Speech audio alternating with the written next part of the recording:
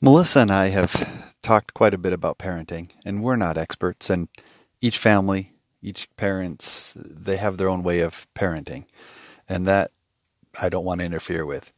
Here's something that's worked for us. We talked early, even actually before we were married, we talked about parenting. And one thing that we agreed upon is that we, for us, chose not to pay, and we have kept it this way for over 22 years, that we don't really pay for chores. Occasionally, we'd pay a penny for dandelions to be picked or something like that in the yard for one of our children needing some extra money. But typically, we haven't been big fans of paying for helping with the family maintenance, taking care of our yard, taking out garbage, things like that. We believe that each family member, from dad and mom to the children, have an obligation, responsibility as part of being in the family to do certain chores. Now, our kids will say they are always doing chores. The reality is typically the chores last 15 minutes to maybe during the summer, an hour or two a day, max. Me growing up, my dad would take me to go work on apartments and to fix them up, and usually that was from 7 a.m. on a Saturday until about 11 a.m. or noon, and it was pretty good labor. So we don't feel too bad. But here's what we do pay our children for. We started this with our oldest daughter, who's now 21.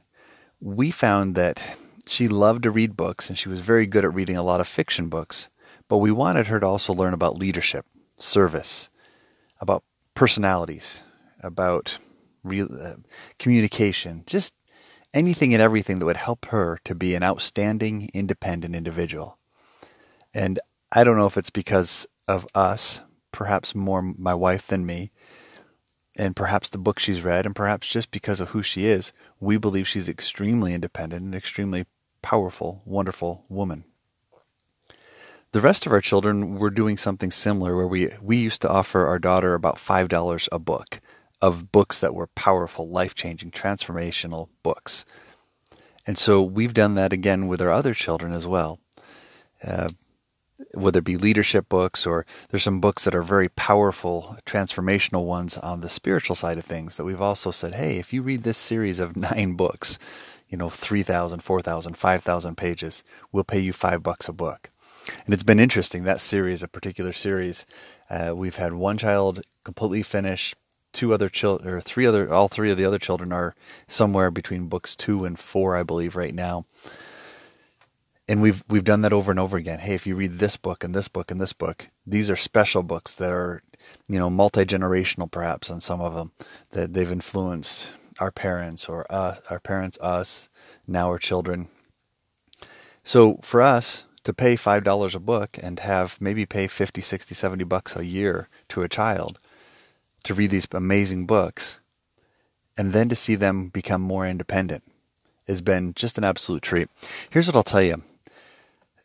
Yes, we pay them for books. We don't pay them for chores. We allow them to run their own businesses, usually between 1 to 3 businesses apiece. Maybe it's a vending machine or a gumball machine or 2 or 3. Or maybe it's a lawn care business or babysitting. Whatever our children gravitate towards, we'll tell them, business ideas and tips and tricks. Both Melissa and I have run businesses before, some successful, some not so. But we will teach them and train them, help them to earn their own money. Usually during a summer, they'll earn several $100s. Or this year, one of our children's on pace to earn perhaps a little over $1,000 or $2,000. We'll teach them how to earn money. We won't give them a lot of allowances. We'll pay them to read books. This is something that's working for our children. It may work for yours as well. You might have some other great ideas. But what if your children learn some great principles and truths and ideas by reading books and by studying? And what if they became independent because of that, independent enough that they ran their own businesses? And what if you didn't have to give them money as though it came from a tree? What if you taught them about multiple streams of income? What if you taught them that the best way to get by in life is to have both street smarts and school smarts, to be truly educated? What if you taught them at a young age how to move forward and become independent? We have a 14-year-old, not a 15 or 16 or 17-year-old, a 14-year-old that has started to study for his driver's license test.